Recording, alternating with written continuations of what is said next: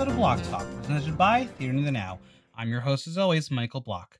If you love the podcast, make sure you subscribe on Apple Podcasts, Google Play, Spotify, SoundCloud, or Stitcher so you never miss an episode, and leave a 5-star review while you're there. And as always, follow me on Instagram at Michael Block Talk, on Twitter at Block Talk NYC, and visit theaterthenow.com for the latest news, reviews, and interviews.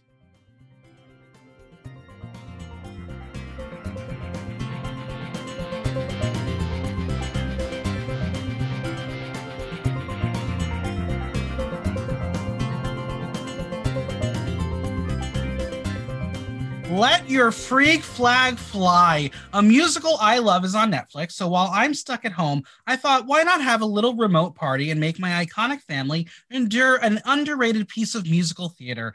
It's time to make Heidi Ho and Lindsay Kay watch Shrek the Musical. Hello. Hello.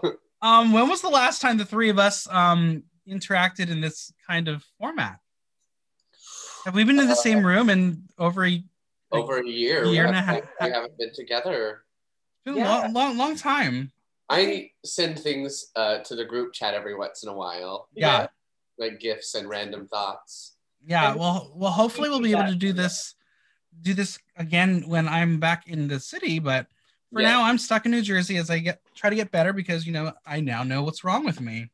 Which is better than not knowing what's wrong. Correct. Well, I still have to find out what the MRI said. That no one's called me about the MRI, so one more thing.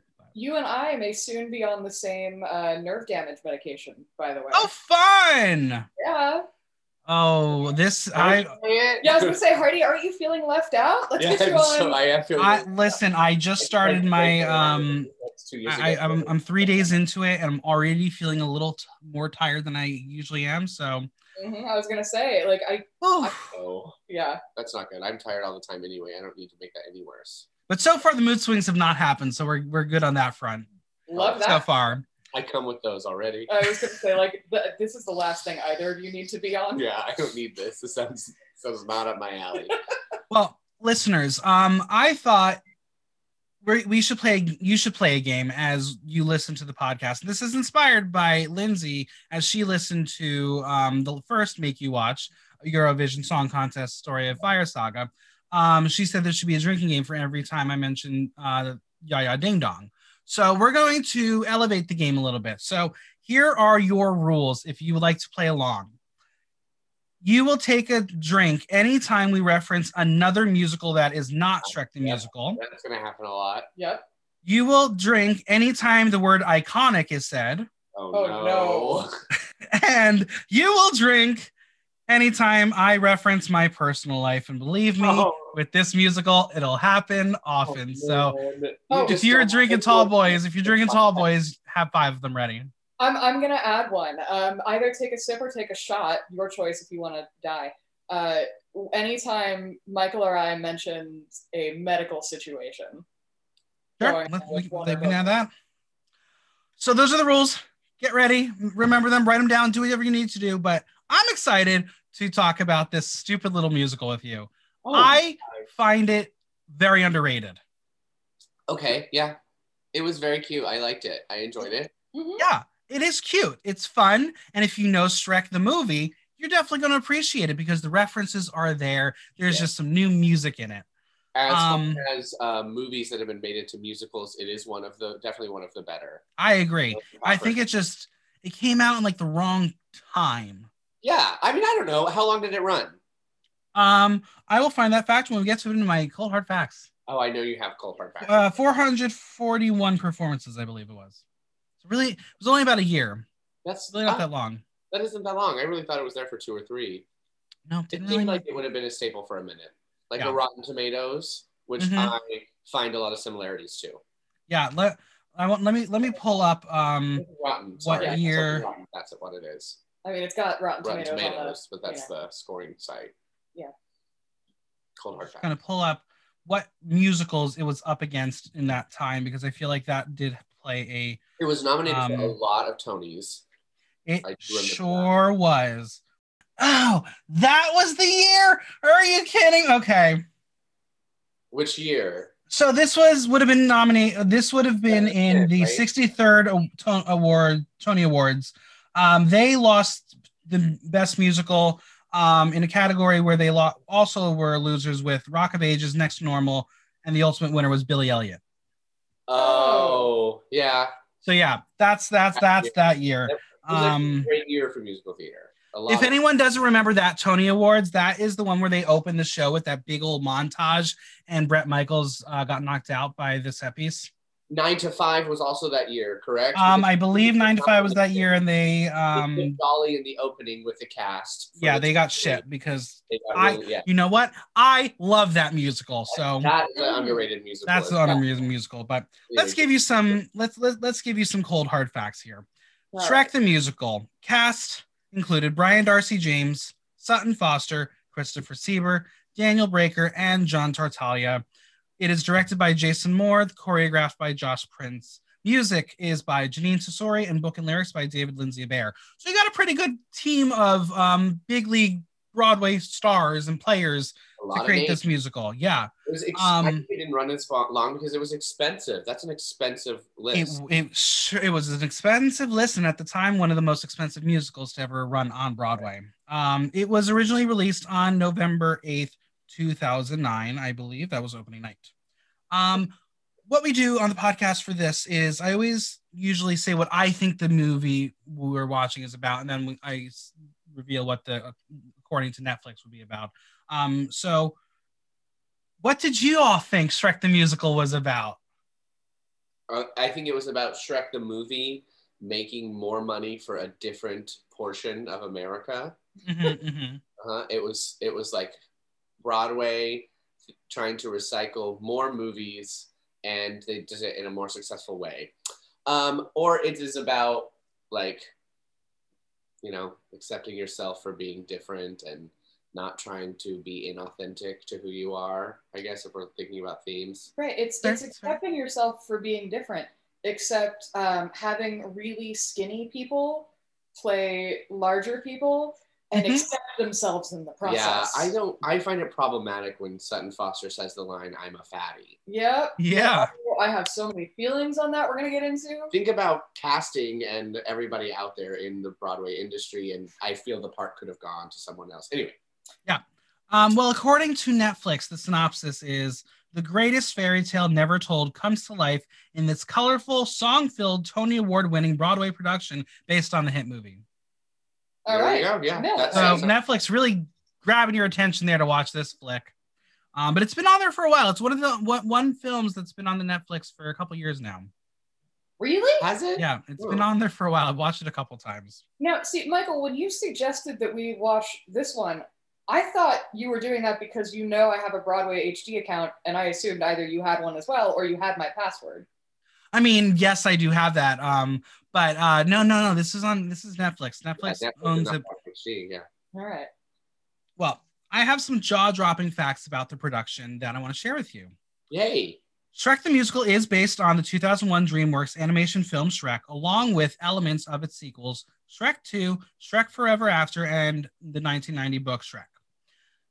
The musical premiered in an out-of-town tryout at the Fifth Avenue Theater in Seattle and played to generally favorable reviews. This cast included Brian Darcy James, Sutton Foster, Christopher Sieber, John Tartaglia, with Chester Gregory II as Donkey, and Keisha Lewis Evans solely as the dragon. During previews, Don't Let Me Go replaced a song called I Could Get Used to This. Make a Move replaced a song called Let Her In, and Build a Wall was moved, cut, then replaced. Shrek began previews on November 8th, 2009, with an official opening night on December 14th, 2009. Brian Darcy James, Sutton Foster, Christopher Sieber, John Tartaglia remained in their roles, with Daniel Breaker taking over the role as Donkey and a trio of ensemble members taking over the role of Dragon. Keisha Lewis Evans, who played Dragon in the out-of-town tryouts, was originally offered an ensemble part, but politely declined. Oh, yeah.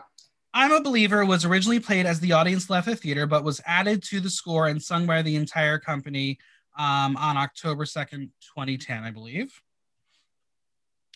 The production closed on, 2009 in the previews.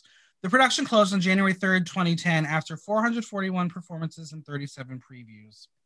At that time, it was one of the most expensive musicals to open on Broadway at an estimated $25 million, but failed to recoup its initial investment.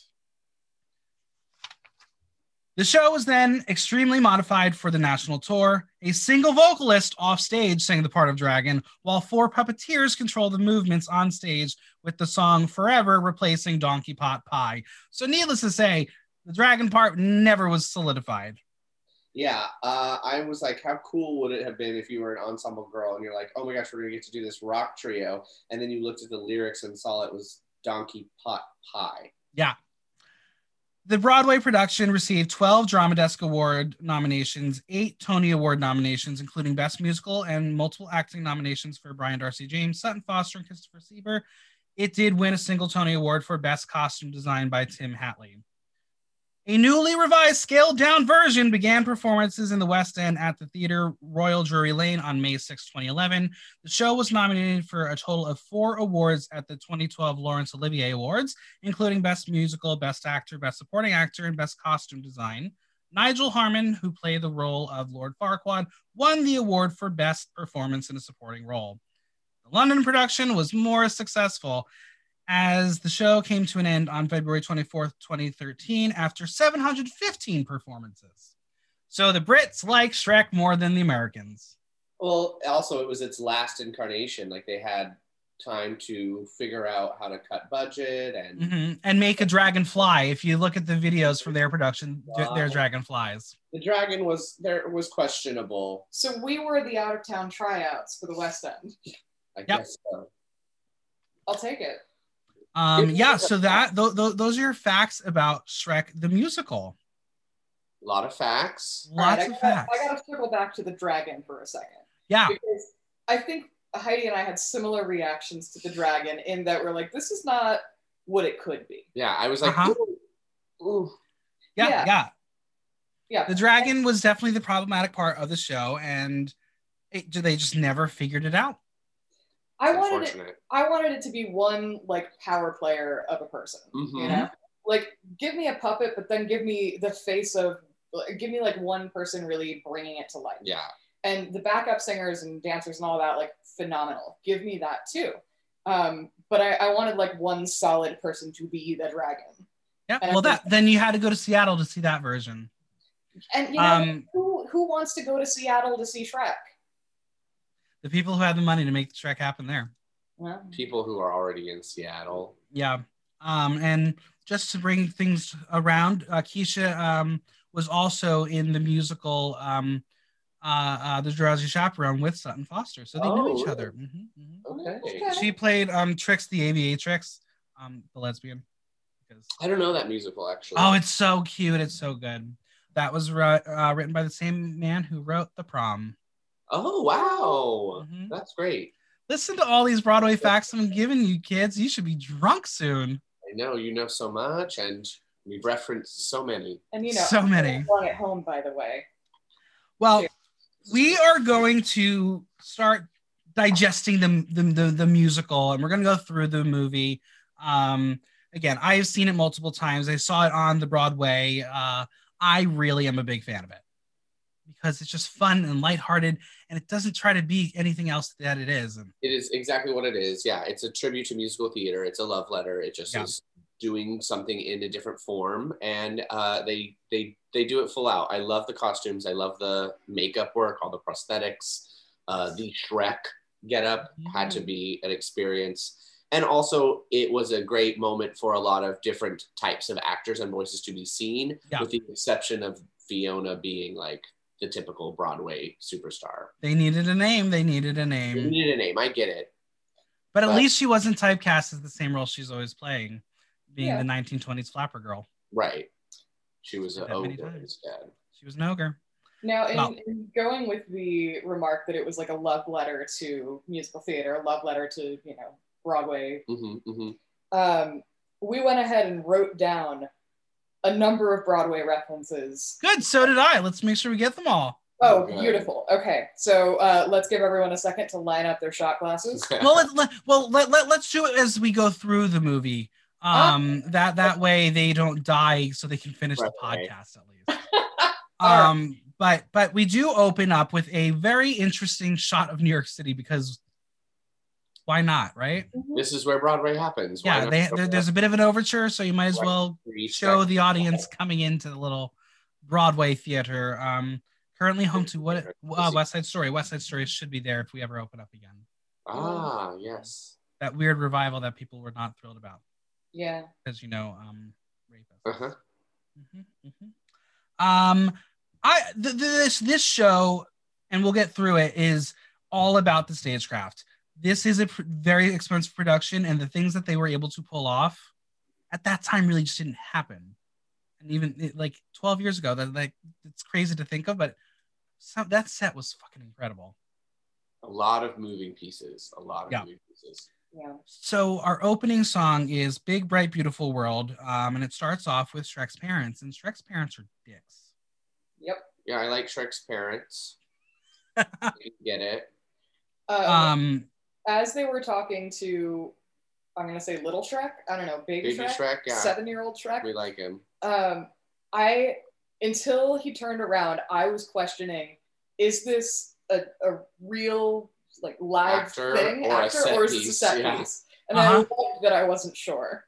Yeah, it's always fun when those kinds of things happen. But I guess that was a child actor who will have one more appearance in the show, get his money's worth. And there at the end. Exactly. But yeah, I'm not a big fan overall of the show's openers and closers. I don't know what they were thinking. They're very mediocre. Everything in between, pretty good. I was kind of sold on the opening because it was different. I'm like, oh, yeah, you're giving us parents, you're giving us a little backstory, you're giving us something different from the movie. That I was okay with it. I agree with you on the ending, though, a little lackluster. And then they're like, oh, we'll just do the hit song. Yeah. But yeah, so go ahead. I'm with you on that, Heidi. I agree. I don't think the opening was like a massive, caught my attention sort of thing, but it was cute and it gave me something I wanted and wasn't expecting. Yeah. There were some funny lines, obviously, like the whole point is to bring us into the world, but also to make us laugh. Obviously, like you'll make a friend or two, but not for you. And I agree, not for me either. It's also the theme of it kind of really puts the whole motion into. Yep. And then this is really the first time we're getting to see the set move, and we love a turntable. Ever since Les Mis, everyone's putting a fucking turntable on their Broadway stage. David, please put a turntable at Icon so we can have that for Iconic season 4, because that would be amazing. A good way to shuffle for social distancing. You just put somebody on it, and then the turntable goes to the back, and then there's one. Exactly. David, we're helping you out. We're helping you out here. In the words of Scott, well, how the turntables.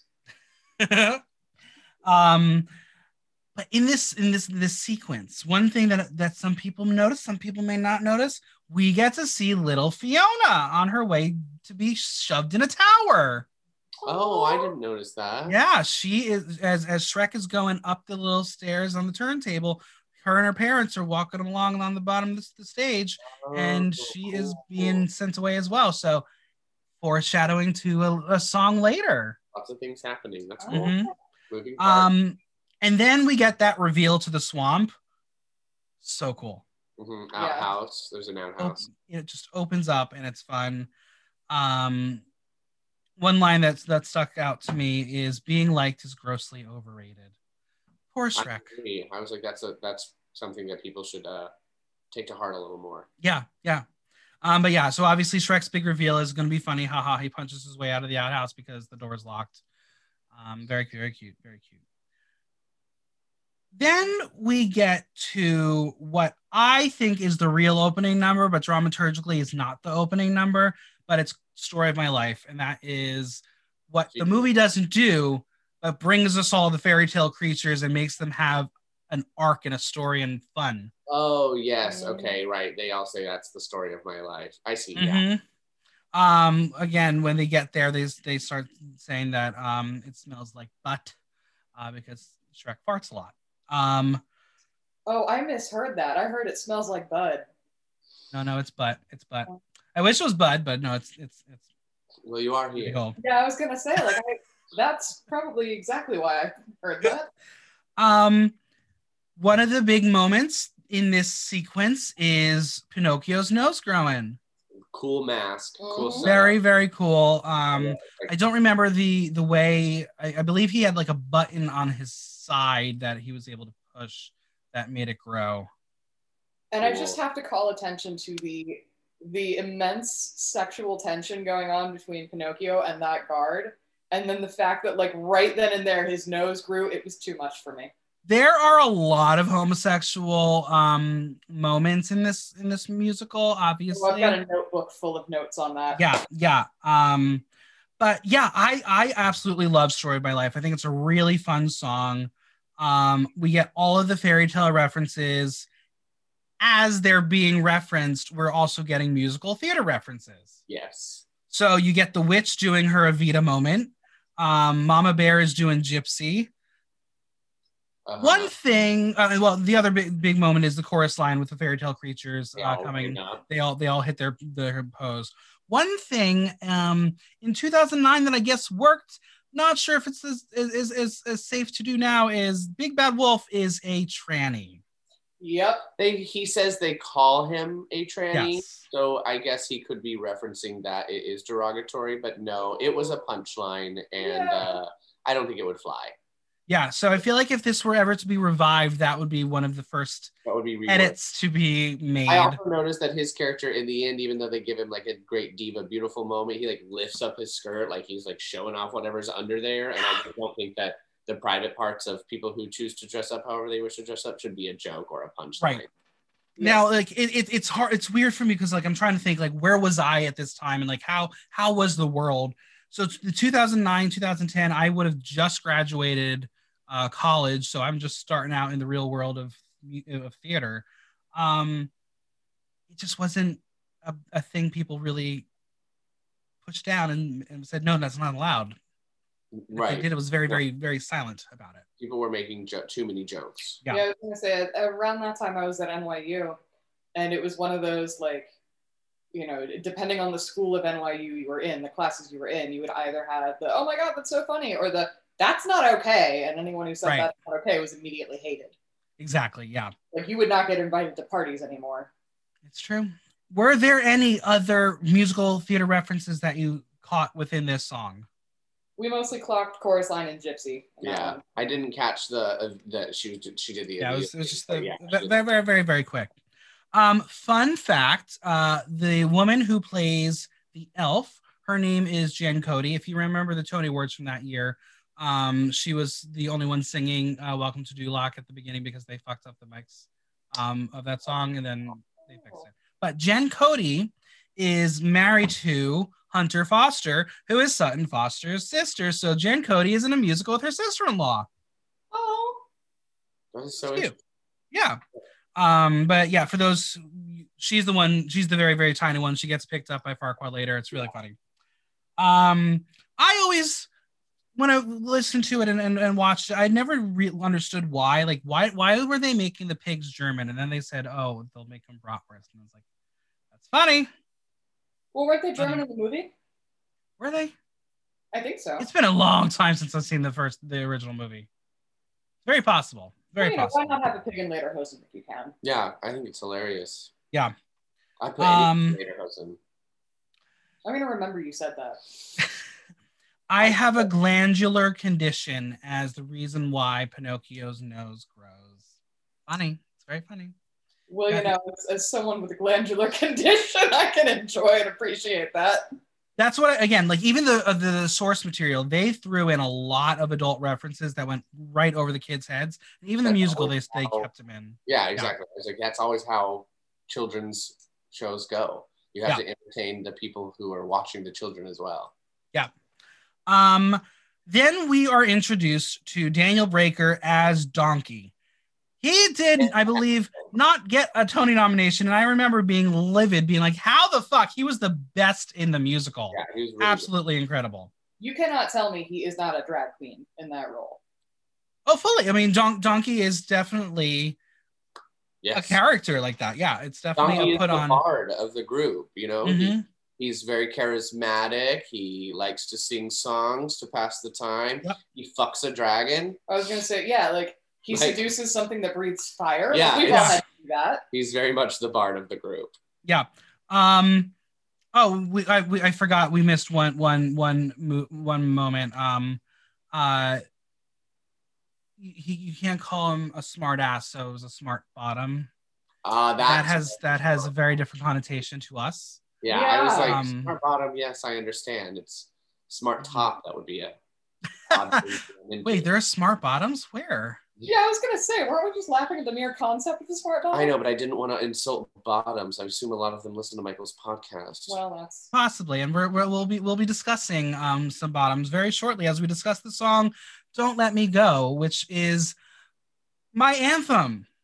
It is a song that I've been a fan of for a very, very long time, but it feels very, very, very right now is the song that's the song that I relate to. And when Donkey goes, I need you, I need you, I need you like 100 times, I feel like I may have said that to a certain person a couple 100 times recently. So I mean, I relate to that. Literally offers to hide a body, so yeah. You know, I've made that same offer to you many, many times, Michael. That is true. That is true. But Don't Let Me Go is such a good song. Donkey gets all the jams, actually. Donkey has the best parts in the entire show. It's so true. Yeah. And Fiona has good ones too. Fiona Shrek's the one who gets fucked over. The title character is like, he's just there.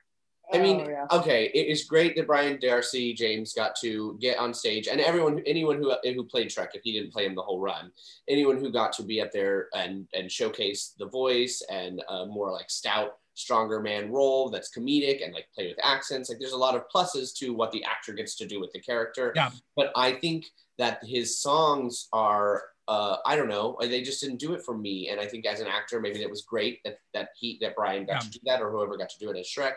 But as an audience member, they did not resonate with me the same way some of the other. Because there's so much fun and joy in the other songs. His are so internalized and about being an ogre. It doesn't. It's hard to relate to it. What else would you do with him? You know, they give him a fart. Exactly. Moment, but exactly. Shrek very much is the straight man of this scene. Yeah. So the music has to relate. But yeah, Don't Let Me Go is probably my top 3 songs of the musical. Of the musical? Yeah, very, very, very big fan of it. They're actually maybe somewhere on my computer of me singing to it on a karaoke track. Oh. You'll have to see my computer to find that. Okay. Challenge accepted. Mm-hmm. Next up, we get to meet Lord Farquaad, and this is why this man won a Tony Award for Best Costume Design, because the costume is done so well. Yeah. Oh, yeah. Yeah. He's running around on his knees. Yes. The entire Broadway performance, and it is remarkable. Yeah. And you can't even clock them, you know? No, because the cape is black, his bottom is all black, and all you see are those little dangly legs. It was a very well done costume. Mm-hmm. Oh my god! And all the fairy tale characters had great costumes. Absolutely, it's very colorful, and the cast is changing from people that are in Duloc to people that are knights or skeletons or fairy tale creatures. So kudos to that man's costume. Exactly. So in this introduction to Farquaad is also my brother's favorite part of the movie. We get to see Gingy, the gingerbread man. Yes. And it's the whole not the buttons, not the gumdrop buttons moment, which is one of the more iconic lines from the movie. I thought this was, again, very well done and a great use of puppetry. Yeah, great use of puppetry. And if you didn't have that character, you would be really missing an essential element of the film. Exactly. Yeah. So it's very funny. I was a big fan of this moment, and then the whole Muffin Man moment. But don't you think that it probably comes off the heels of, this is John Tartaglia's next big thing, probably after Avenue Q had won the Tony 4 or 5 years before. So they are probably trying to utilize puppetry John Tartaglia is not Gingy. He does not play Gingy. No, he doesn't, but he is in. Right. They were utilizing that kind of medium. Absolutely. But it's the actress Haven Burton, I believe, who plays the fairy godmother. I believe that's who she plays, or one of the fairies. I think she says like fairy godmother. Yeah, because we'll see her actually hold the puppet during awkward, but fine. Yeah. But speaking of John Tartaglia, he does have a second role in the show. Yes, he does. He plays the magic mirror. Oh, really? Yes, he does. Didn't know so I remember when the musical came out, because they made a huge deal about the technology of making this happen, because that was all done live. He has these balls on his face that are then shot out to this camera, and so all the movement of the magic mirror is his actual reactions. That's extremely impressive. Again, 2009, it's crazy to think that this was like the new thing for theater, but they advanced a lot of stagecraft with this musical. Yes, that is John Tartaglia playing a second part in the show as Magic Mirror. I thought it was that whole segment was funny with "This Is Your Wife," and we'll circle back to that later on. But again, the projections, everything about the stagecraft of this show is kind of awesome. The scene is pretty big. It looks like we're inside the castle, and then all of a sudden, the next scene is the backstory of Fiona, and everything goes away, and we have this floating tower just coming onto the stage. Again, the amount of money that it took to put this musical on. Yeah, fly everything out, and where did that come from? Yeah. I Know It's Today is really about the set, but it's also another one of my anthems, because I Know It's Today is going to be One Day I'll Get a Boyfriend, right? It's a great song, too. It is. An anticipation song. It's a great ode to fairy tales. Yeah, it's a great I Want song. We cast 3 different people as... Oh, good. Well, yeah, go ahead. So the person who did the music for this was also the person who did the music for Fun Home, right? Mm-hmm. Correct. So because Janine Tesori then took this and then put it in Fun Home. Literally took this moment and put it in Fun Home. Because the changing of the ages. Exactly. I remember seeing Fun Home and being like, "Bitch, I already saw you do this trick." But that's what she wanted to do. It's true. It is true. Telling a story from the same viewpoint, but at different points in their life. Exactly. Also, let's not pretend that that's a new trick. Like, come on, we've all it's not. But for her, it's like we've seen you do it so recently. It's like, and specifically done well. Yeah, exactly. I don't know. I feel like if that's something we resonate so well within this musical, maybe she did a good thing and turned into. I mean, Fun Home is great. So yes, she obviously. It's really interesting, like watching Shrek for the first time when it happened, and then going a couple years ahead to Fun Home. She definitely does have a very specific sound and a specific feeling when she writes her music.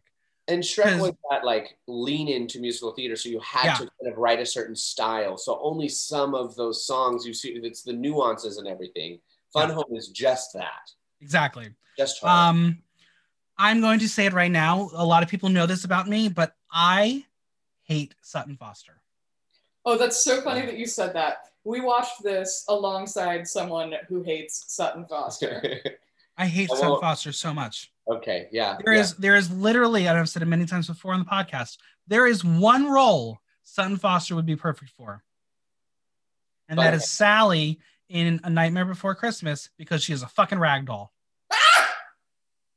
She's a fucking ragdoll. She just flails around, and she's that is what Sutton Foster is.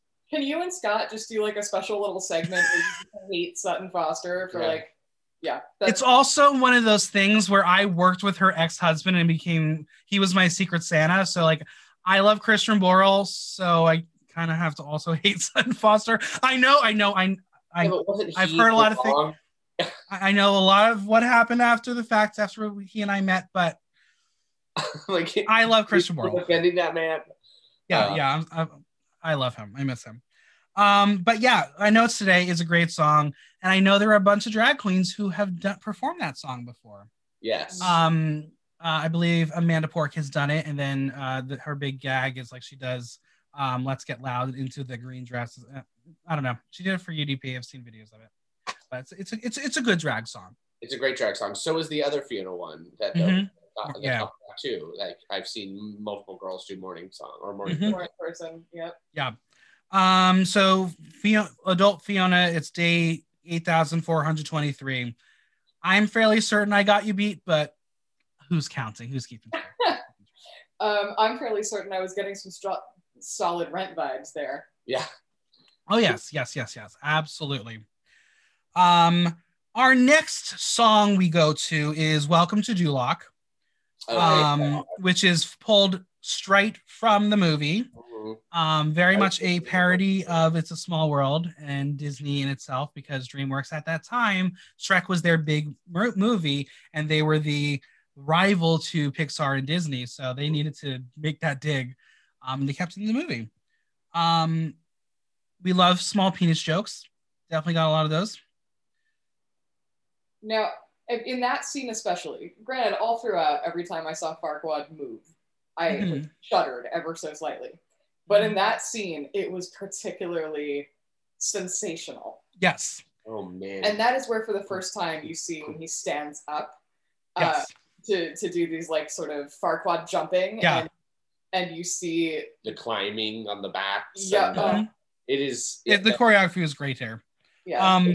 You see everything comes together because the set, the costumes, the choreography. Yeah. Christopher Siebert's acting, like it is a true. I think that moment in and of itself is a tribute to musical theater. Yeah. Do you know the first time I ever saw Christopher Sieber in a role? Spamalot. No, prior to that. I don't remember the name of the show, but it was the ABC Family sitcom with the Olsen twins. He played the dad. Oh. Yeah. Go back in time for that one. I don't remember what it's called, but it was Full House. He's like, that's Bob. Let me hold on. Let me find it. It was ABC Family. It was when they were probably like 13, 14, because I think I'm the same age as them. So after they did the diss track to Elizabeth Olsen. So you can with us, Lizzie. Yeah. We can't talk about Elizabeth Olsen because I have not watched WandaVision and I know nothing about it. So please, no spoilers about WandaVision. If you okay. So what I will tell you about the Two of a Kind. That's the show. What's it called? Two of a Kind. Two of a Kind. Debuted in 98 to 99. That's when they should have retired. Yeah. But yeah, what were you saying about WandaVision? What should I not know about? I was just okay. setting you up for Michael, I'm with you. I haven't seen WandaVision either. All I know is the memes have been everywhere, and I'm like, you're making me want to watch it, but I have a lot of work to do beforehand. Yeah. It's very easy to watch, and it is for somebody who loves television. It is exquisite. It is, as much as Shrek would be a love letter to musical theater, WandaVision is a love letter to television. Now I'm so far behind on the MCU. How much do I need to know? Where are you on the MCU? Did you see Infinity War? No. They kind of recap everything for you if you really don't want to watch it. I mean, it's not like it's not really a surprise because like I've always been a Marvel fan, so well, it's just a reworking of the same world. One thing that I wrote down, watching this movie now was obviously very different than watching it in 2009, but Farquaad is very Trumpian. Yep. Oh yeah. I don't like that now. Yeah. What if Donald Trump was inspired by Shrek? Oh no. Maybe he was. I would think he'd be more inspired by the Shrek character, though. Well, but if he had been inspired by Shrek, if he had really been inspired by Farquaad, I feel like we would have seen some better, like, pageant looks. Yeah, some better ties. And coats. Yeah. Maybe. I mean, his hair was pretty shitty too. Yeah. Yes, but there are plenty of people with shitty hair. And I mean, you aren't wrong. This is the kind of like educational level that he would be watching films. Oh yeah. Oh yeah. Yep. Hitting his giant red button for a Diet Coke. Yep. But with the song Welcome to Duloc and that whole sequence, we did get a lot of references to Fosse and Chicago, which is always a joy for me. Another chorus line reference. And we see Shrek and Donkey come in, and Donkey is decked out in souvenirs, which I thought was really cute and adorable. But we learned that Shrek is about to go on a mission, a new quest to go rescue Fiona. Obviously, we're taking that straight from the film. I believe there was more of like a in the film, people were battling, and then all of a sudden Shrek comes in, and they're like, "Oh, end the battle." If you remember the Tony Award performance, they cut this. They didn't do the full cut of the song. They just made it one full sequence. They added the dialogue in for the movie because we get one more musical theater reference in the second part of What's Up, Duloc, which is the ode to Adele Dazeem with the Defying Gravity final note. Yeah. And I think he sounded better than she ever did. I think, did they do that? Is that what they did at the Tonys? They did. Do that? Yeah, I thought so. I thought I remembered that. Yeah, but it's all combined. It's combined for the Tonys, not here. Okay, yeah. I just thought that there was like a freak flag moment with like a huge flag, like Les Mis style, that I thought I remembered, and they did not. That was for the opening sequence of the Tonys, but that's not actually in the musical as we saw. Yeah. Okay, I see. Yes. Our next reference that we get is from the movie as well, but it's also in here. And a lot of people just never really understood the ogres are like onions with layers moment. But that is a direct reference from Henrik Ibsen's Peer Gynt. Oh. Mm-hmm. Yeah, it's from Peer Gynt. Wow. I know that because I wrote an adaptation of Peer Gynt that was in the Fringe Festival in 2016, 17, one of those years. Can't remember how long ago I did the beginning of the end. Yeah, that was a fun show. But yeah, Peer Gynt is why the Onion reference is in both the movie and the musical. Wow! Educate the kids. And now we're getting to talk about the next brilliant Donkey song, which is the Travel song.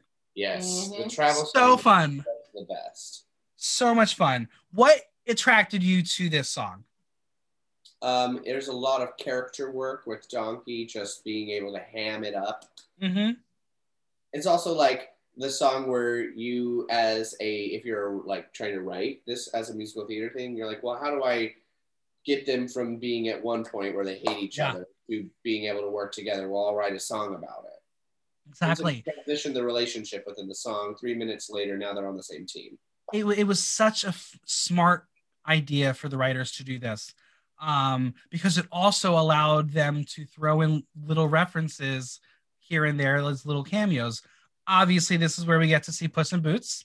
Yes. The cow jumps over the moon. Mm-hmm. The plate and the spoon, and then chasing them. Yeah, we get to see the Lion King. That's the Lion King reference. Yes. There's a green guy and a donkey.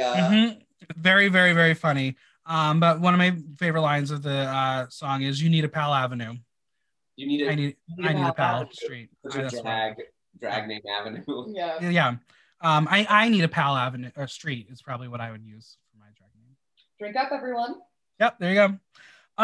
Before we move on from that song, I have to point out that Scott clocked a reference. For those who do not know, Scott is Heidi's fiance, right?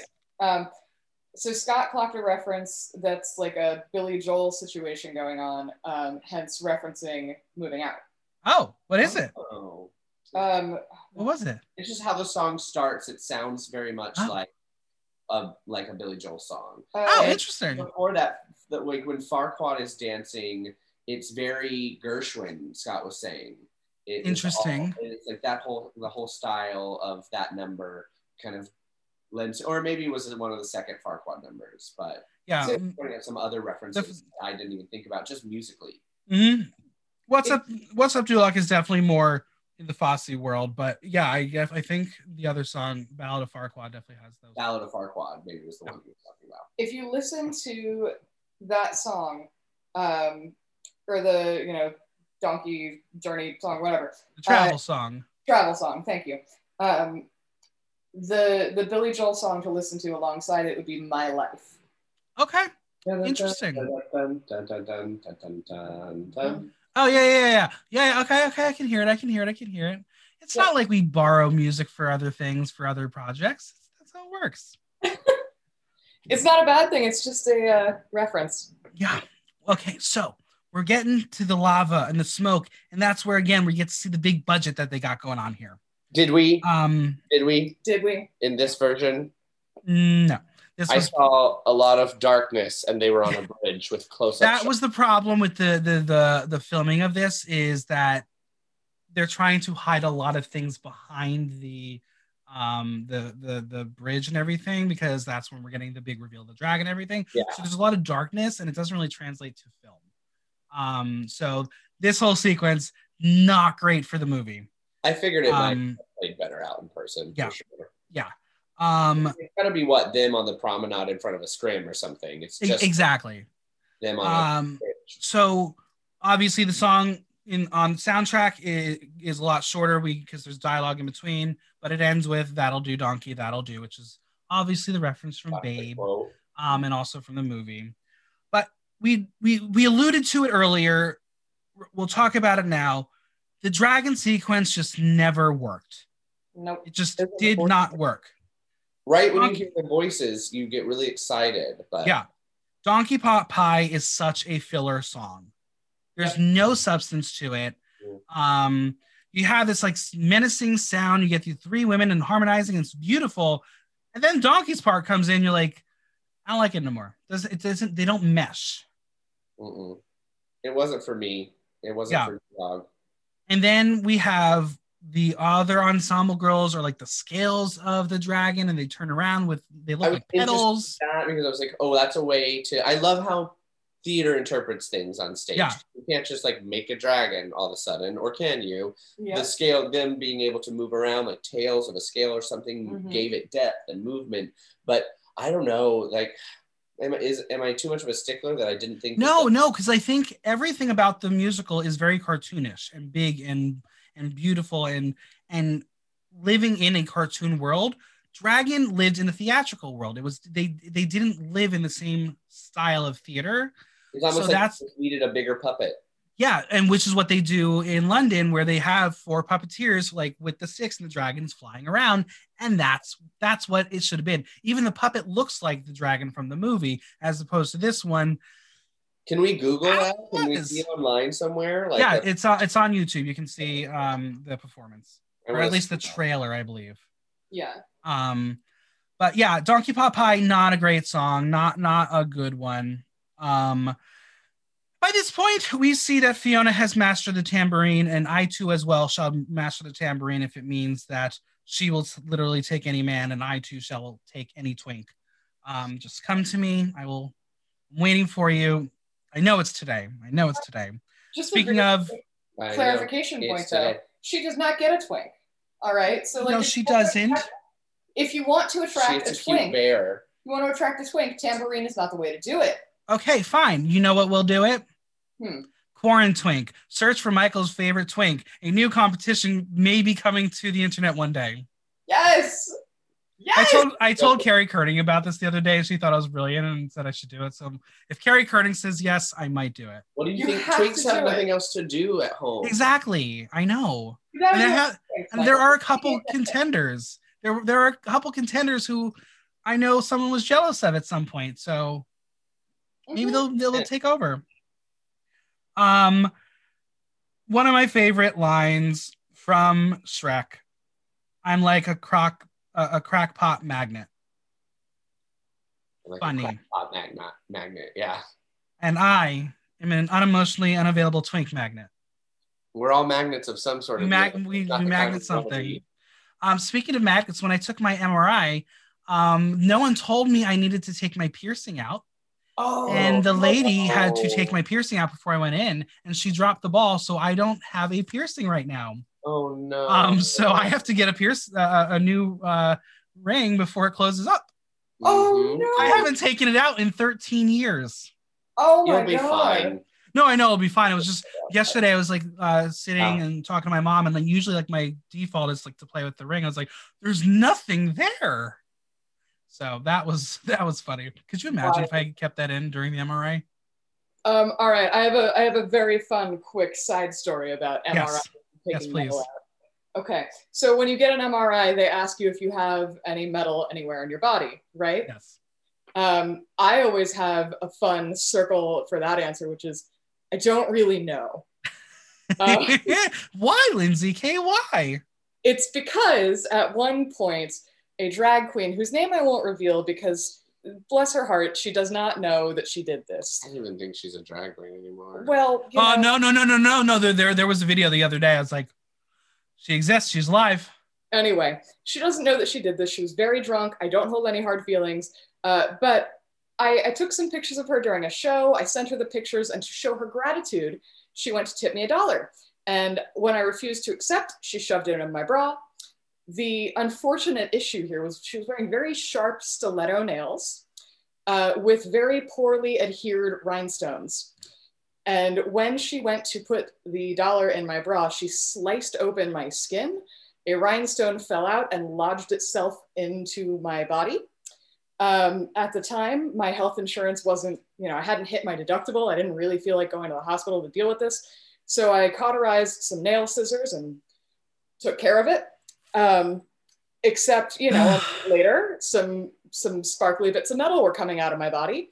And then, a little bit later, more and more and more. Until finally I went into Planned Parenthood and I was like, hey, so I have a lump in my breast, but it's not cancer. I'm 99% sure it's a little piece of a rhinestone. Long story short, apparently the rhinestone broke down and just little metal fragments of the silver backing continue to exist there. And I have to explain this to the poor MRI tech every time I go in and say, I don't know if there's still metal left in there. Oh my God. How many drinks is this worth for the audience? A full cocktail. Just finish a glass. So we're getting to our next song, which is This Is How a Dream Comes True, which is Fiona being, oh my God, my prince is here. This is so exciting. This is how it's supposed to happen. And it's not happening. Yeah, it's not working out. This is another one of those move along songs that easily could have been dialogue. 10 lines were in, out, done. But it's Sutton Foster. She needed more music, so they had to give her another song to sing. Again, filler song. The whole dragon tower sequence, way too long. Way too long. It is. She's working her ass off this whole musical, though. Sutton makes choices. Sutton is acting. Okay, you might not like her, but she is acting a lot more than some of these people are even capable of because they put so much prosthetics on their faces. Correct, or their bodies, as we will discuss about Sutton Foster's prosthetics on her bodies, because we know she's a very, very thin lady with not such a big rack. Okay, we get to see this sequence of them trying to escape and leaving. And that is not Brian Darcy James doing a backflip and punching and kicking. That is the body double. So we have decided for season 4 of Iconic that I'm going to get a body double to do backflips and cartwheels and kick people during the fight sequence. And it's going to be Jax. Yeah. Congratulations, Jax. That's one of the perks of winning season 3. Iconic of being Heidi's stunt double for season 4, which probably won't happen for several years anyway. Yeah. But I just think it'll be funny because we're different heights and we look nothing alike. Our aesthetics are completely different. So it will be very obvious when another person comes out in an outfit that's supposed to look like mine. Now, if Jax declines the role, it doesn't then go to the runner-up or the previous season's winner. It actually automatically goes to Viva Vidalia. Yes. Great. Wonderful. A great option as well. Yeah. So, Viva, I know that we haven't discussed this, but just so you know, it's contractually obligated to be you. Yep. She's like, I've never even judged Iconic. She did. She judged the women. She did the women. She's part of the fam. She's there. She's now official stunt double. Yeah. I really do imagine when I finally meet my quote unquote Prince Charming, this is how it's going to be, because I have like my dreams of how it's supposed to go, but clearly it's not going to happen. The song's a great metaphor for like shattering expectations. Exactly. Yeah. Well, and my favorite, especially parallel to you, is that every time Fiona has some sort of a moment where she's then asserting like this is not how I wanted it to be, or fast forward a scene or two and she needs to have her place to stay, so to speak. All I can hear is just that like Willy Wonka, I said good day. Yep. That's it. It's just good day, sir. Yeah, just like when she says you're an ogre and he responds you're expecting Prince Charming is probably what was going through someone's head when they saw me for the first time. Oh, I said good day. I want you all to drink, so get drunk. This podcast is always better when you're drunk. Is it? I think so. Most of the time. I think we're past the Yaga Ding Dong count at this point. Oh, fully, absolutely. I was very disappointed when you told me that number because I thought I had a lot more in me. Do you remember what it was like 20? I think you said 24 or something. A lot of mentions. Yeah. Yeah, I needed more. I needed more. Beginning of the movie. Yeah. And at the end. In the end.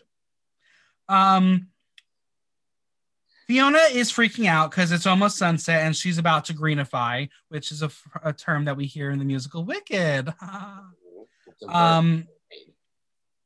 The big Fiona ogre reveal number 1 does not happen before our eyes. Yep. Fine. There are multiple versions of this whole turn Sutton Foster into an ogre. And I don't know why I personally didn't like any of them because you could see right through all of them. Yeah, give me the details on that because it was definitely no Beauty and the Beast into the Prince. No. So I a fun anecdote about musical theater. When I was in college, me and a blonde twink went to go see Phantom of the Opera, and it was years after I had seen it for the first time, and I think we rushed it or something. It was cheap tickets, and it's the Phantom of the Opera song sequence when he's leading her down to the waterway and the And candles are coming up, and I clocked the body doubles because there are 2 sets of body doubles because they can't be going all around that set. They go here, and then they go here, and then they're there. Those are they're body doubles. I cracked up laughing. I was laughing through this entire sequence. People were turning around asking me to shut up. I thought it was just so funny because as a theater person, like in school for theater, you see things you're not supposed to see that the average person is never going to clock a mile away. So this is how I felt about all of the Fiona moments. Okay. Well, it didn't help that the body doubles in that performance Phantom were Jackson Law and Order.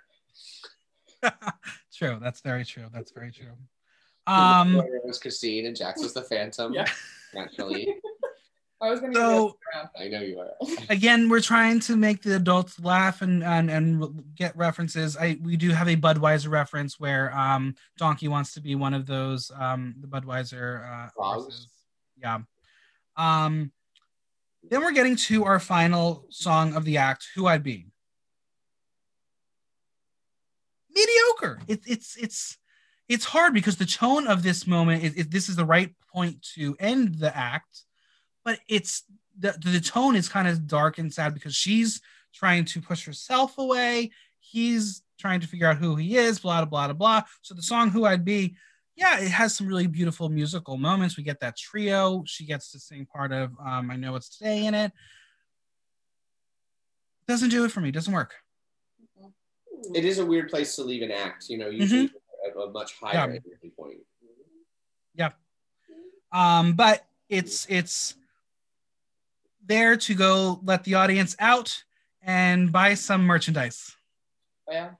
And if anyone wants to get in line for the bathroom first, it's a perfect song to end the act. Mm-hmm. Exactly. Okay. To open Act 2, we get a little bit of the song Morning Mood. If you're not familiar, that is also from Peer Gynt. More Peer Gynt moments. But the Act 2 opener is actually a good opener. It's Morning Person. It's a great song. It really picks up the place exactly where you want it to be. Yeah, it is. It used to be one of my alarm clocks that I used to wake up in the morning because I thought it was a really cute song. I will tell you all now, I will give you this advice, two songs not to use as an alarm clock to wake up in the morning. One is 911 by Lady Gaga. Okay. It is loud and really startling. The other is loud and startling. UK Hun. Don't wake up to that song because all you hear is bing, bang, bong, and you're like, what? That would not be what my choices would be for a morning alarm. So. No. I have pretty strict no using songs as a morning alarm because then I just hate those songs. That used to be me in college. One of my roommates used to play Weezer as their alarm clock. And I used to like Weezer. I don't like Weezer anymore. Yeah. Because he would snooze and snooze and snooze. So I heard a lot of Weezer every fucking morning. But Morning Person, very, very, very good song. My immediate association with Morning Person is actually with your roommate, Sherry Poppins. Oh, yeah. Yep, that's Cherry with a C, not Sherry with an S, and so on and so forth. Yes. Because she was doing that drag competition at the Metropolitan Room. The name escapes me right now. America's New York City's next top drag queen. That's the one. That's where I met her.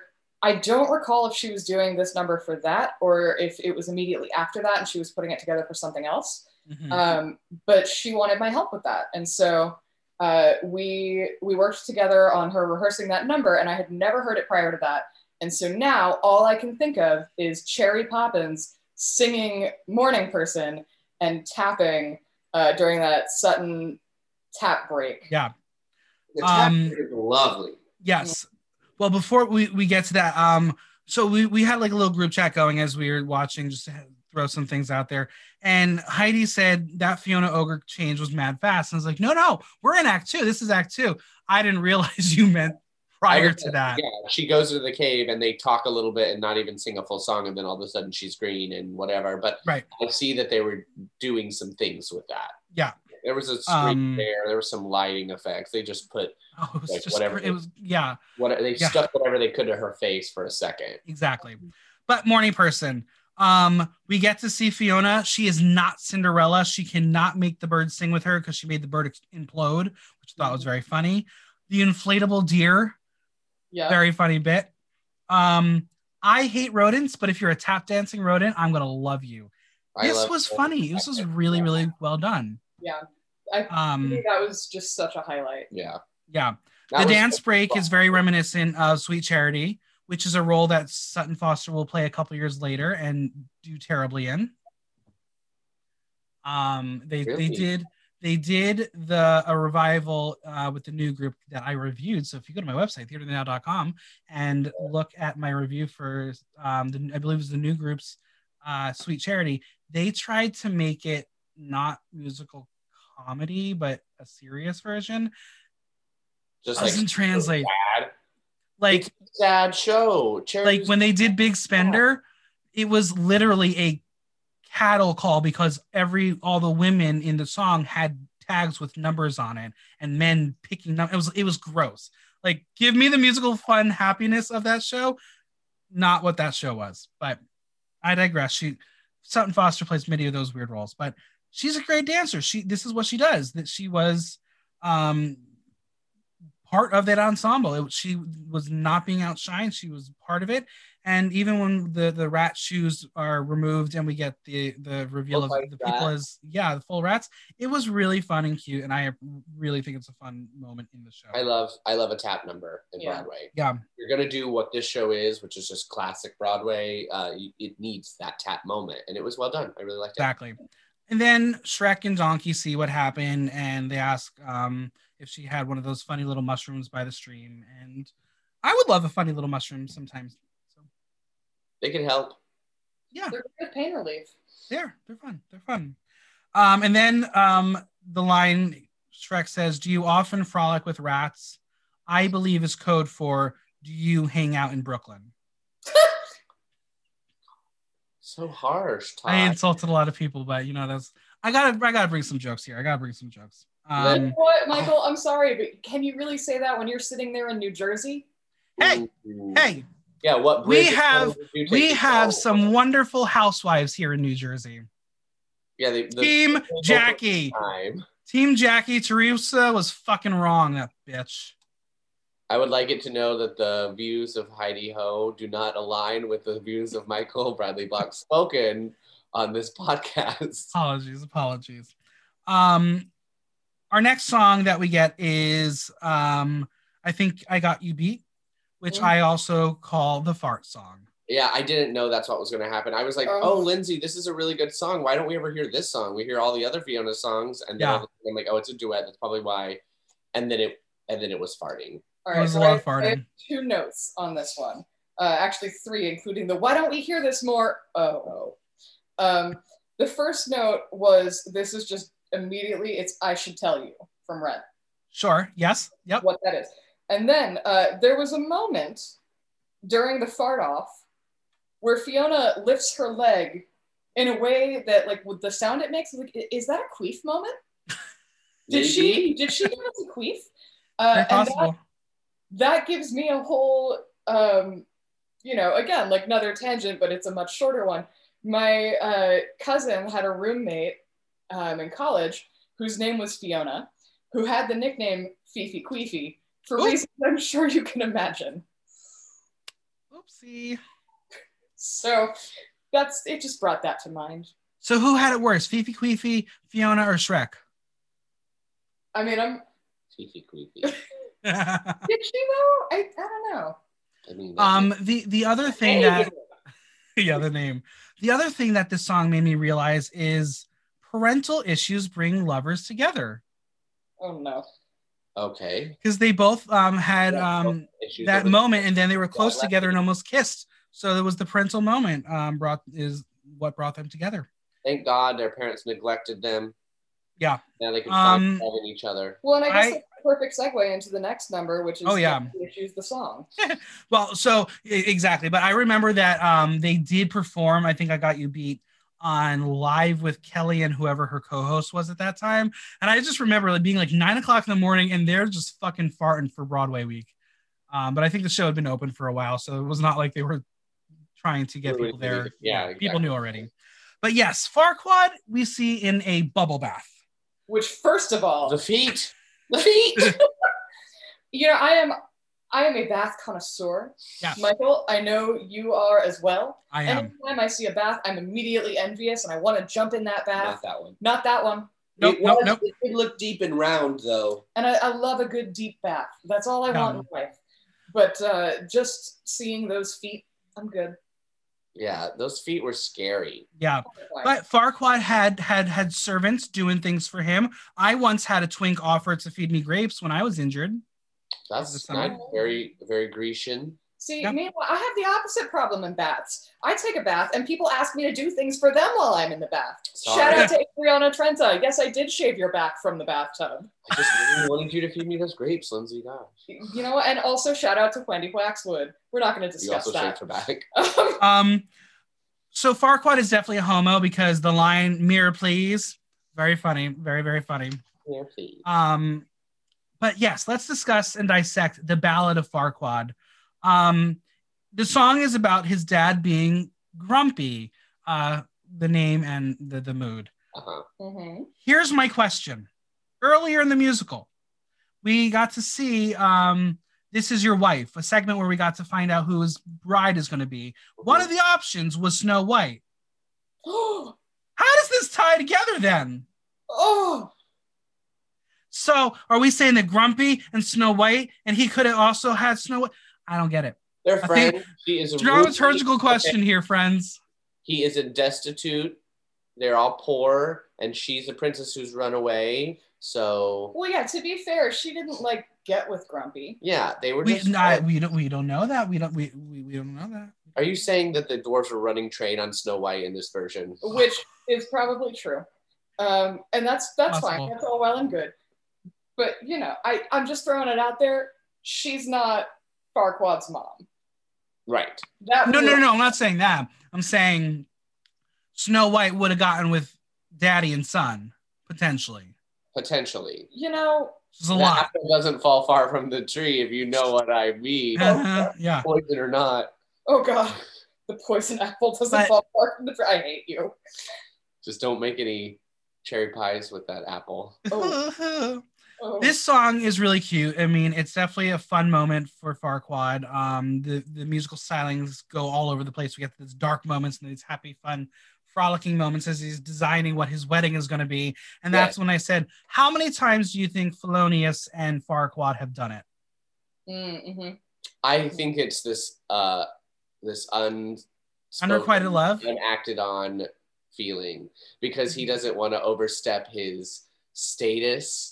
Uh-huh. And Farquaad is just, and Farquaad is too embarrassed about his size to actually that's fair. ask anyone to do anything with him. I feel like it's a blackout drunk thing. Like it happens when Farquaad is blackout drunk and Thelonious is like also blackout drunk. No, he's drunk, but like still has some memories of it and doesn't know if Farquaad does or not. And he never speaks about it. Because that's the vibe I'm getting there. I get this. I see this. And that's the sequel. That's the sequel. Well, actually, pick 4, my lord. Yep. It's not 4. A 4. I'm your 4. I just wanted to call out and question the amount of physical therapy Christopher Sieber needed to do for this role. I'm sure it was insane. God. I want to ask him right now, how is your body, sir? Are you okay? Yeah. You know how we mentioned the Prom earlier? Well, Christopher Sieber was in the Prom too, the Broadway version.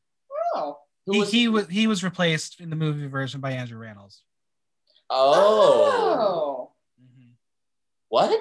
They went a bit younger for that role. Yeah, okay. And also, I didn't get that character, so. Well. The Prom was mediocre. I'm not making anyone watch The Prom with me for this podcast. Okay. I'll save y'all for that. Cats, though. Maybe I'll do Cats. That would be a fun podcast. No, don't do it. Don't make anyone watch Cats. I made my daughter Aria dare to watch Cats, and she's never going to forgive me. Well, did you also... She's traumatized. You gotta Rebel Wilson unzips her own cat fur. And you will find yourself uncomfortably attracted to Idris Elba as a cat. I saw it in theaters, and I had an edible beforehand. And that makes you have a lot of questions for that movie. So that's kind of why I would want to watch it again for the podcast. Yeah. Also with an edible. Next song we get is Make a Move, which basically is what I didn't do between October 2019 until well into quarantine. Take a drink. But some ice. Yeah, we had a fun moment here where Donkey gets to do this really awesome song, gets to really sing out and have fun, but he got 3 backup girls called the 3 Blind Mice straight from his imagination, and they are the Dream Girls. Yes, I love that problematic moment where they pull out the canes and pretend to be blind and also are doing choreography. Oh. For me, I would be living, but then also would probably be canceled for enjoying that moment. I feel so I'm not visually impaired fully. I do have a visual impairment in the sense that I've got a, tumor growing on my optic nerve that, like causes me to go blind from time to time. So while I feel like I don't get to claim ownership of laughing at visual impairment jokes, I find this hilarious. I'm sorry. Well, it's really interesting because time-wise, this would have come out around the same time as a movie musical that Lindsay and I watched, The Toxic Avenger, which there is fully a character who is blind, and the entire movie, the whole joke is about her being blind and not knowing what The Toxic Avenger is.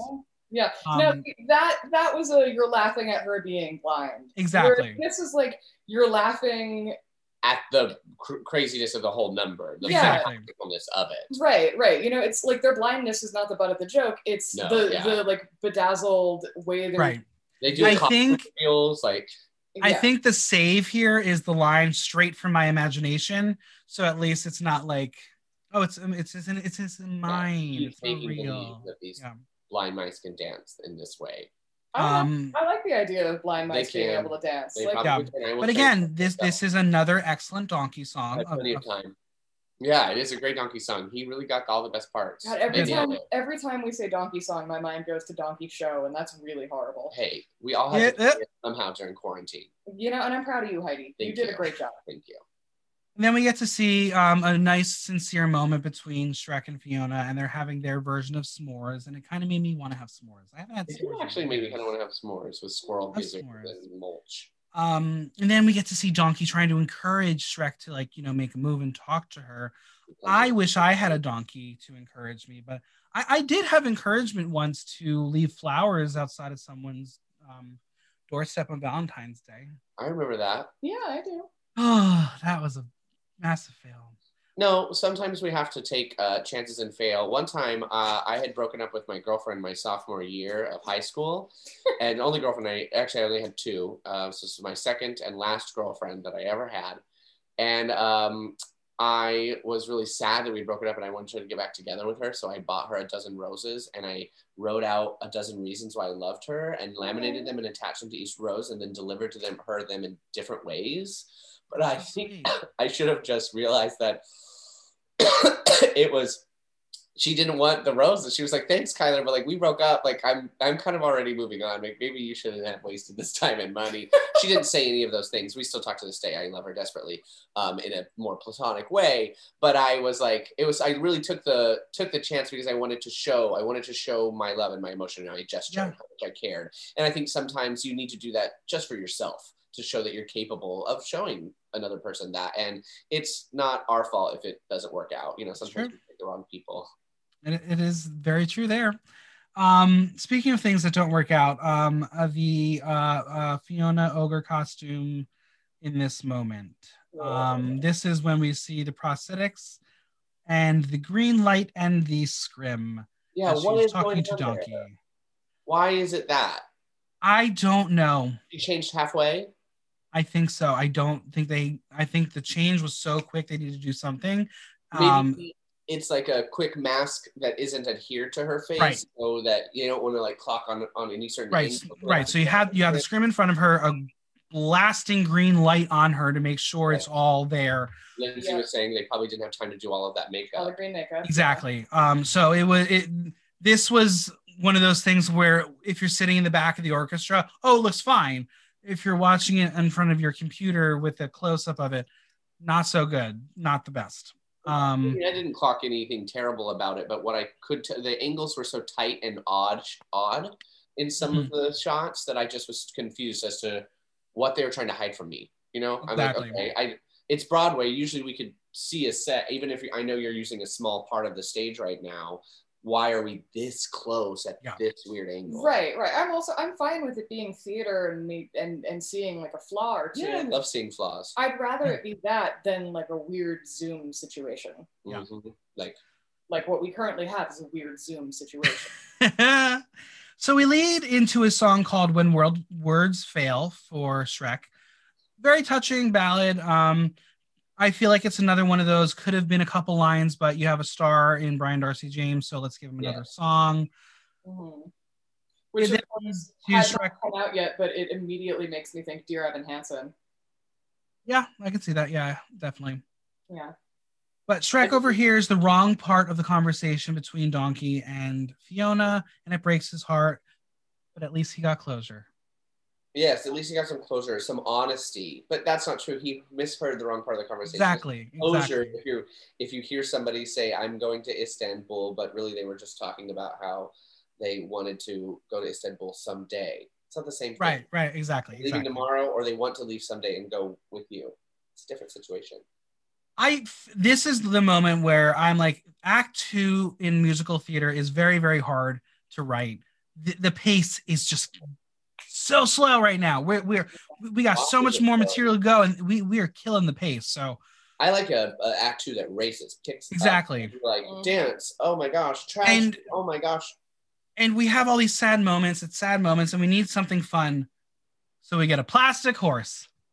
Oh, okay. Yep.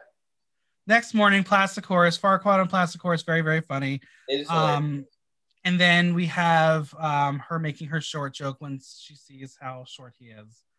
And one thing, feel of the short jokes beforehand. Exactly. And one thing that probably would not resonate well now if it was performed today is the word "it" is not the right pronoun for ogres. Nope. He definitely says "it." So. Yeah, but why? I think that maybe that would be something, if written today, they would address. They would absolutely. Say, hey, our pronouns are not it, or something. Yeah, the moment would be different now than it was then. Yeah.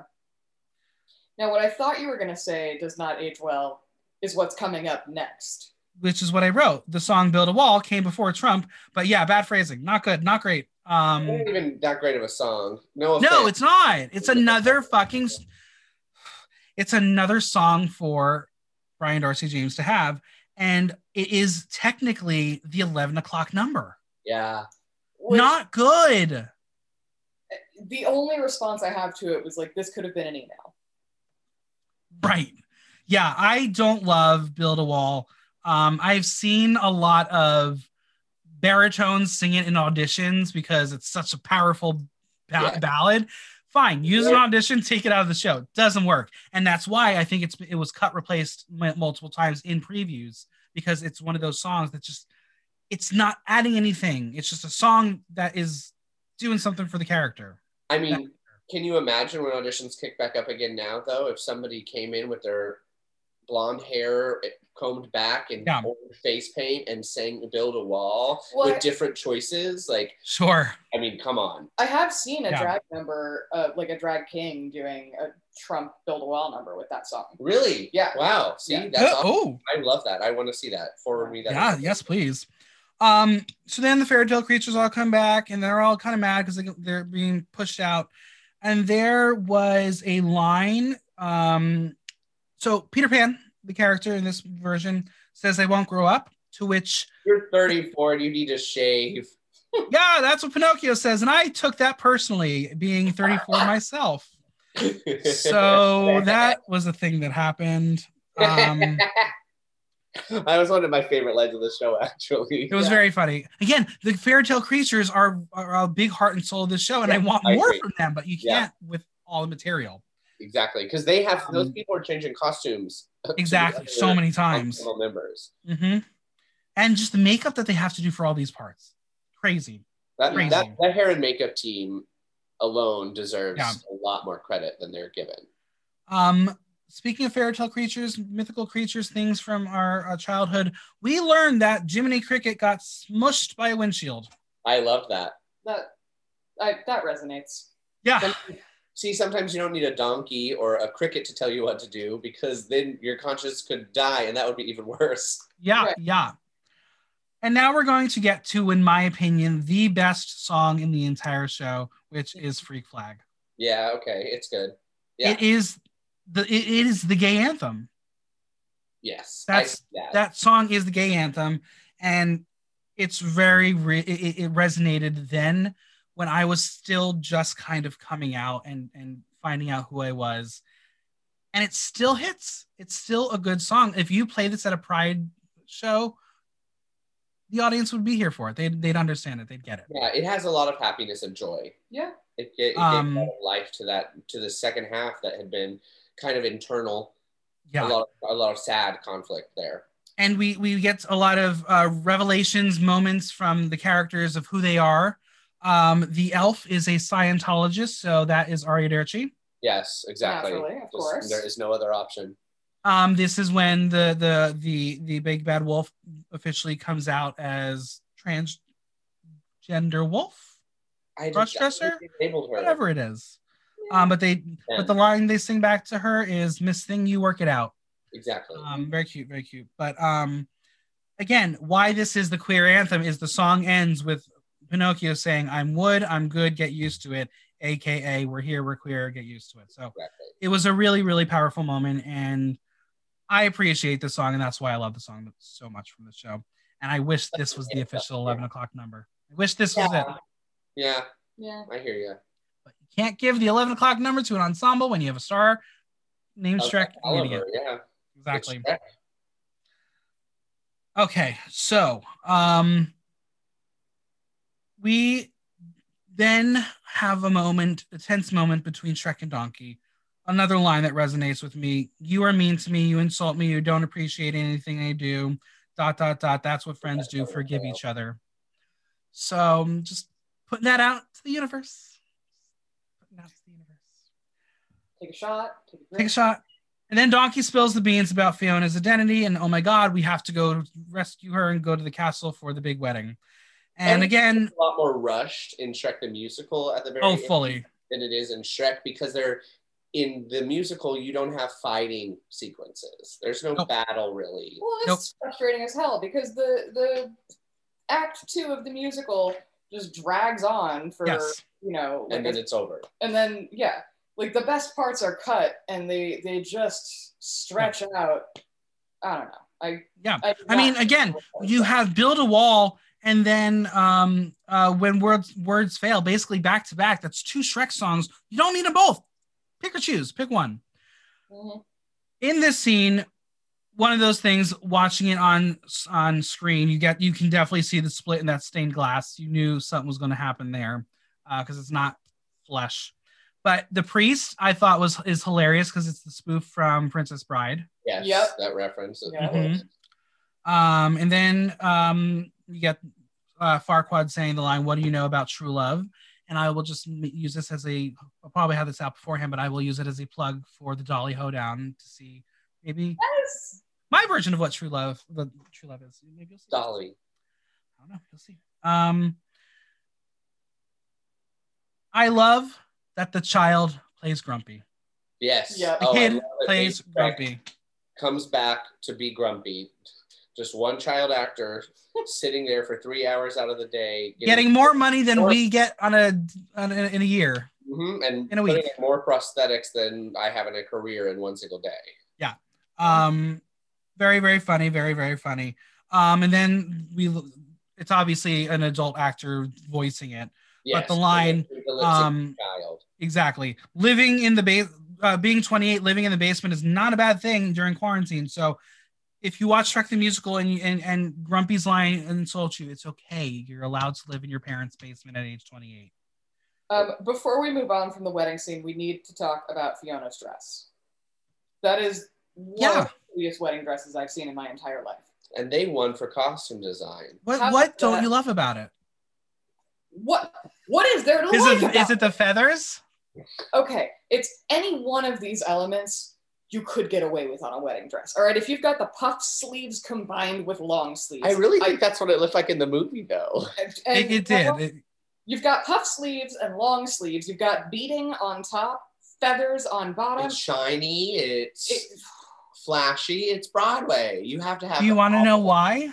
Because they are trying to distract you from the boobage up top that is then going to be revealed to the green boobage that she needs to have when she becomes an ogre. Mm-hmm, mm-hmm. Oh, so she has on her breast. She needs the quick change. Yeah. Okay. So they're just trying to distract you with prettiness and feathers and flowy things. I didn't look at her breasts, actually. I'm going to go back and look at it now. Go back because they're like out. I mean, don't get me wrong. I mean, her prosthetic was halfway up her neck. You know? Yeah, I was going to say, you two might not have looked, but, I certainly clocked that moment. That's fair. Yeah. But there are ways to do that. Wedding dresses, trust me, there is no greater variety of styles of dress than there are in wedding fashion. And you give me that to distract from her chest? First, it didn't distract from her chest. It made you look more. I mean, again, you two were distracted, but you two weren't staring at her chest to begin with, so it didn't matter. It didn't do its job, and it looked horrible. Yeah. I feel strongly. Okay, so fine. They're allowed to have one bad costume in the entire musical. Yeah, they did a lot of engineering and stuff. They were like, and just fucking make a wedding dress fit on her, okay? I do want to point out the half-hearted applause from the audience when the dragon breaks through the stained glass window. Yeah, that's when you know the dragon's not working out in this musical. They didn't care to see it again, but they're like, no, we don't want to see that puppet again. Right? Yeah. What is she gonna say? Something else? Pot pie, ogre pot pie this time? Exactly.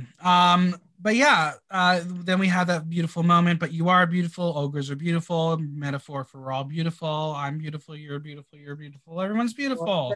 You get a car. What they say. And then we have the finale, official finale song that was written for the show. This Is Our Story.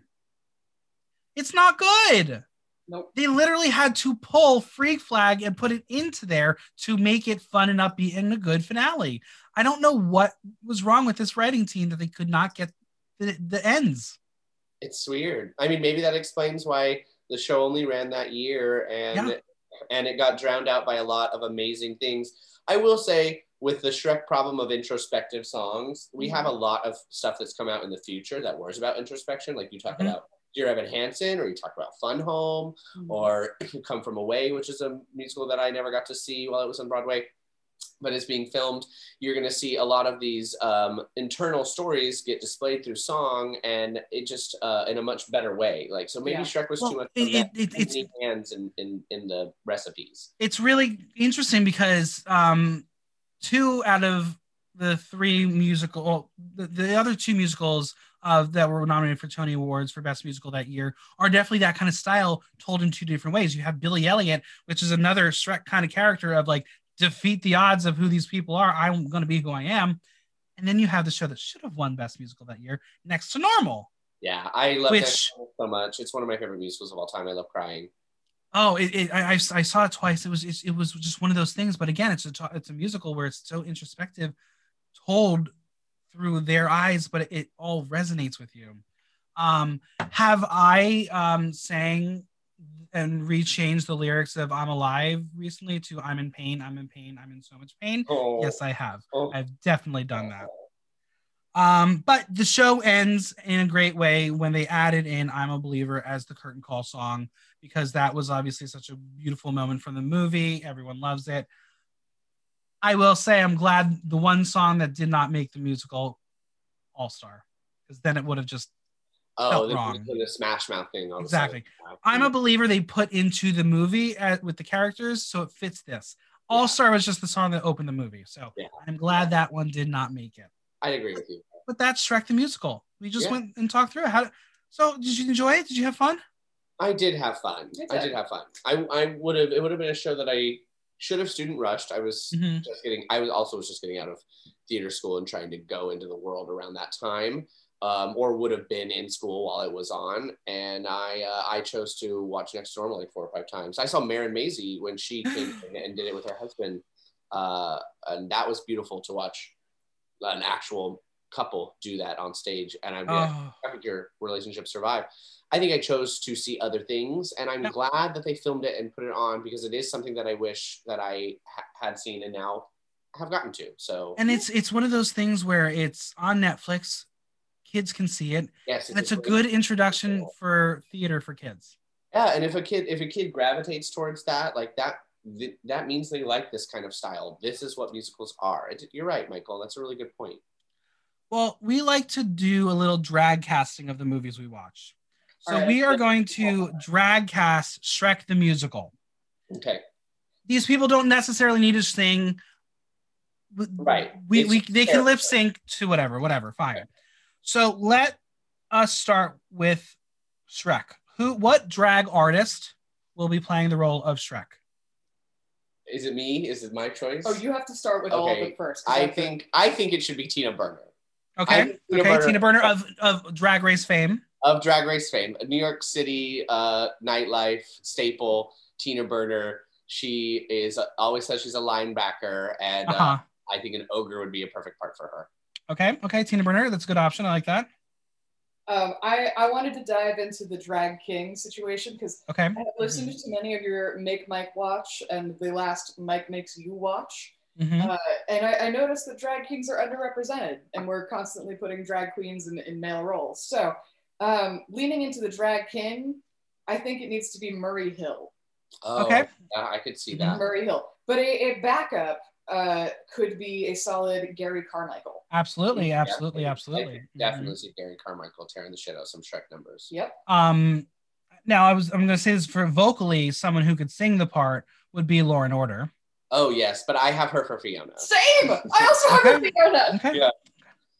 Well, let's talk about Fiona. So we have Lauren Order as an option for Fiona. Okay. Yeah, Lindsay had mentioned it, and at first I was like, oh, I don't know, because I don't know, like maybe she should be Shrek is what I was thinking in my mind. Nope. But I'm like, no, she is, and people always say, because Lauren loves to be that fat lady sings is literally the name of her show. She's a amazing voice, a plus size role model, and people say, oh no, but you're beautiful. And she said, I did not say I was ugly, I said I was fat. I know I'm beautiful, bitch. Okay. She has this confidence that I think that Fiona needs to tap into. So as an acting exercise, something for Lauren would be to play this more diminished, scared, less confident character. I think it'd be really fun to watch her do it. So she we have for her as adult Fiona. What about the other two Fionas?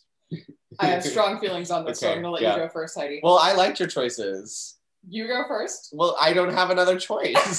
I piggybacked off of yours. All right. So for youngest Fiona, it has to be Tiffany Ann Coke. There's no other option. That's the one. All right.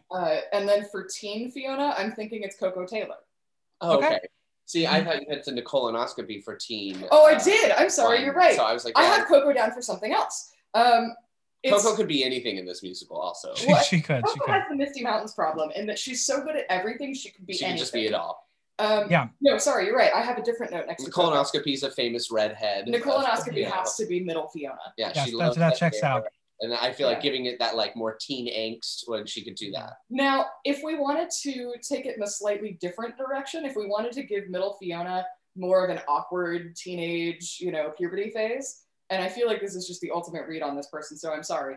But I think Angela Lansbury could do her such great comedic justice there. Okay, yeah. I can see that. Yeah, we've got great comedic chops. Yeah. Let's discuss Donkey. I have a very strong opinion on this one. Okay. Keyshia Carr. Oh yeah, Keyshia Carr. There we go. I thought that too. My backup would have been Kareem McJagger. Kareem McJagger has amazing comedic skills and timing. Very smart. I went to theater school just a semester behind Jada Valenciaga. And absolutely. In Scream Queens, her Zayday Williams was so on point. I know that she is both capable of being super confident and super hilarious. So the diva moment and all the comedy would both be there. All throughout, there were several moments where, and like I came into this knowing who I wanted to cast as Donkey, right? I came into this with a name in mind, and it wasn't Jada. And every time I saw Donkey on screen give like the most perfect dramatic face with a comedic delivery, I'm like, well, fuck, that's Jada.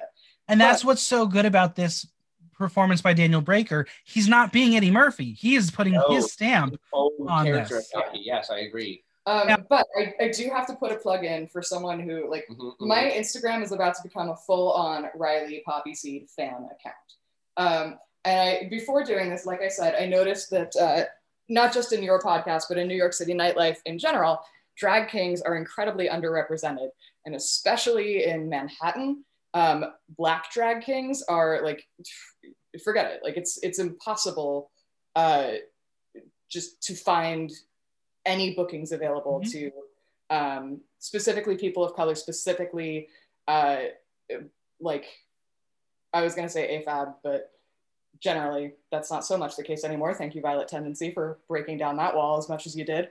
So I reached out to Vi and I said, like, I am woefully uneducated in this because I do spend so much time in the Manhattan drag scene. Can you talk me through some of the massively talented comedic drag kings that I'm overlooking? And Vi directed me to Riley Poppy Seed. Holy shit. Some highlights from their Instagram. Oh, goody. The Chunky Mix. A dramatic reciting of WAP, but in the voice of Gilbert Gottfried. Naturally.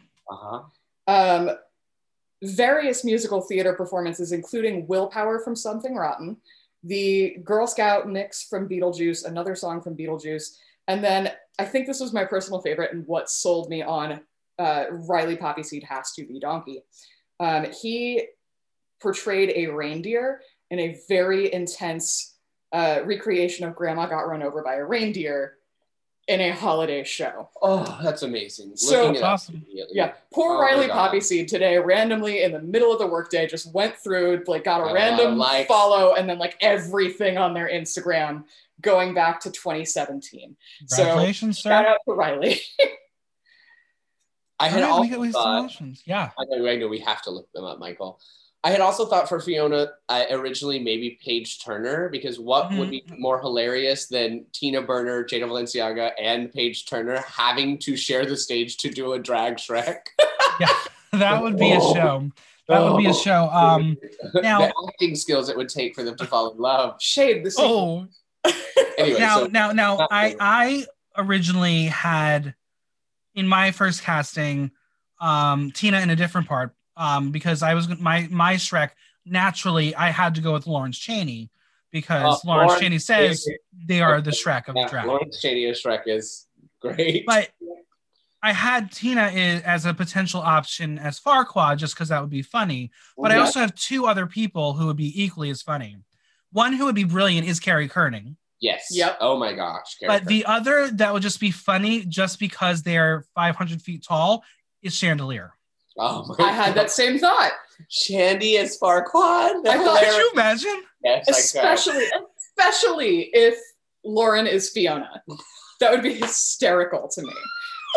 But I once again had to go the drag king route. And this is another one who, like, if you don't know his work, become obsessed with him in the way I have. Dr. Wang Newton. Oh, yes. Wang Newton is. Wang Newton. It just, like, mwah, perfection. Chef's kiss. Do we have any ideas for Pinocchio? Who would you want to see as Pinocchio? Well, you all know what I'm going to say. Who are you going to say? Heidi, you know who I'm going to say? No. He also needs to be cast in absolutely everything. Sweaty Eddie. Okay. Okay, yes. I see that there. I can see it. Yeah. I could also see Heidi Ho playing Pinocchio. I was going to say I like the Pinocchio role. I also would go for Farquaad. Yeah, I was going to say, we talked about Farquaad. I mean, I did, in the poster I did choose Farquaad. For Farquaad, possibly. Yeah. Or Pinocchio, or just a director. Yeah, I don't know. I think maybe with Pinocchio, couldn't you see Juicy Lou too? Oh, fully, absolutely. So funny. Yeah. I think that anything that Juicy wants to do, she will make perfectly funny. So. Oh yeah, fully. I had her down for an option as the mirror as well. Oh, Pinocchio, I didn't know double as the mirror. So now, Dragon, we're gonna call singular person because I just feel like that's how it should have been. So not Stephanie's Child, right? Good. Now Stephanie's Child, they could probably sing Donkey Pot Pie and it would probably be a hit single. I want to hear whatever the other song was too that they replaced it with for the tour, because I want to know like what. I believe it's also in the British version. It may be around there too. So yeah, I want to see what else could be done, vocally. But who would you like to see as the dragon? Singular as the dragon. Well, then that's funny that we've been throwing Tina Burner's name around so much because she's been pushing this fire motif. Like she sure has. No, I have a thought on this, but I want to know who you guys are thinking first. Oh no, I want you to go first. No, I claim that I am not, so I already. Okay. You first, Michael. Dragon. There's something endearing and sexy about Dragon, and obviously like Donkey Kong fall in love with Dragon, and I think there's a lot of people falling in love with Lexington Banks recently. Okay, I can see that. Yeah, people are waking up. Those big eyes, blink, blink. So I had a few different thoughts on this. Anyone I see cast as Dragon, I want them to take Dragon in a different direction because Dragon right now is terrible. So I could see it going in a full-on like amazing live singing, incredible, like lean on into those vocals and give me that kind of like rock ballad moment. And I could see that being really good for Flower. Okay. Ooh, yeah. I could also see it being a really fun, if you want to go like Wild Tricks dance, Ritzy Bits. Okay. Yeah. Ritzy Bits is definitely a dragon. I would live for a Ritzy Dragon. I could also see it being, if you want to give me like not quite, puppet, even though it is, but something along the lines of like leaning back and looking pretty. I say go full on mermaid with it and get Bella Noche. Okay. Now Heidi, who you would hold back? Okay, so if there's a singing possibility from the Flames, I thought maybe Tammy Spanks could be a great dragon. But this is somebody that I had originally thought for Farquaad, but I think that they would be hilarious as the dragon. And I just want to see tiny Ginger Snap with like a full dragon headdress and just like running around like. Yep. So I'm going to Ginger Snap with a team of puppeteers behind her, and it's like one of those longer Mushu Chinese style dragons. Yep. All right. What else I could see was in the famous Role of a Lifetime Heidi Ho Scream Queens Live. I could see the entire cast of like all the sorority pledges. As the dragons. As the dragon. I could see you doing that. I feel like you're the only one who get away with all that. girls. And the last person cast member I would have on my list, I'm sure you have other ideas that we'll throw out there, but the last person I want to discuss is Gingy. Yes, yep. Of course. And that I have is a very strong Coco Taylor. That checks out. That works. Carrie Kerning could also do some voice work and be a great Gingy. Yep. I have a little question mark next to Suddenly Seymour there. Okay. Yep. Or even Cacophony. Yeah. Or what if it was Holly Box Springs and she kept doing reveals? Yes, yes, yes. Legs off, legs on, legs stitched back together. Mm-hmm. Like, yeah, that works. That's funny. Do you have any other characters you want to throw out there that you had ideas for? Yes, I had one somewhere in notes. I have a lot of notes. Okay, Grandma, Big Bad Wolf. Yeah. Stella D'Oro. Mm-hmm. Oh, of course, naturally. The witch that's like the really sexy witch. Pussy Willow. And then Arya is the elf. Gnome elf that's a Scientologist. Exactly. Yep.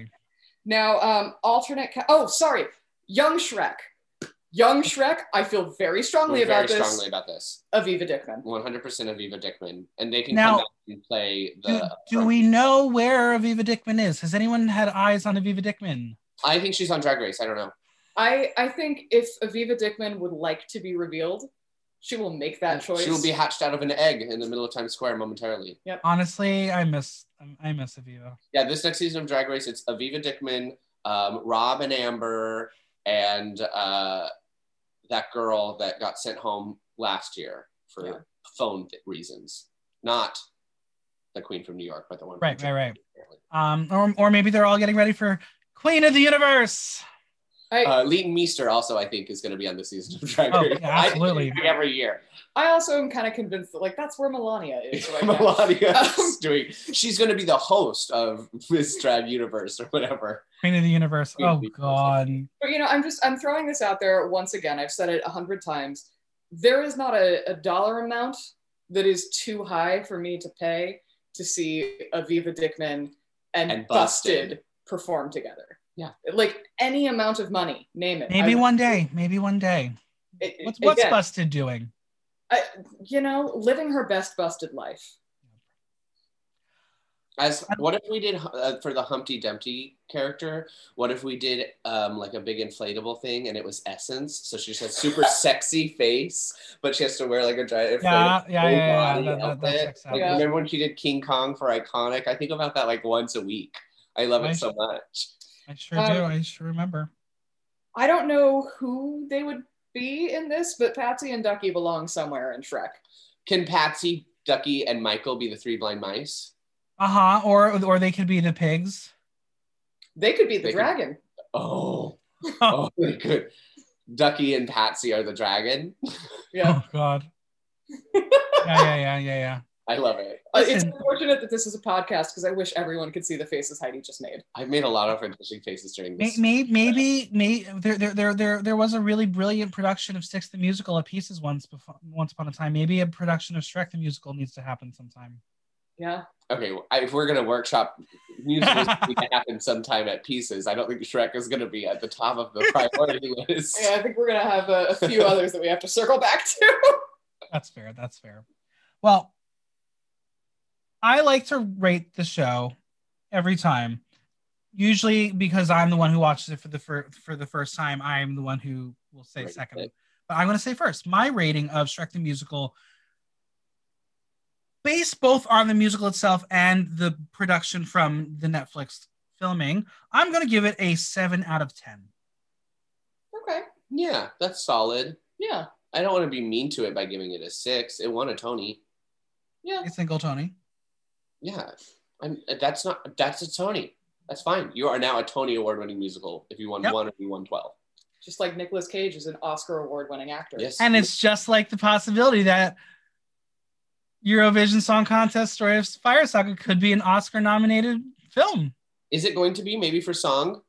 It's very possible. My hometown could win song of the year. My hometown could win it all. Yeah. It's so good. Beautiful. I still cry sometimes when I listen to it. If it was Ya Ya Ding Dong, I would be thrilled and honored, but it's not going to be Ding Dong, okay? It should be Ya Ya Ding Dong. It should be. Ding Dang Dong, UK. Listen, Blame Canada was nominated for an Oscar. Why can't Ya Ya Ding Dong be nominated for an Oscar?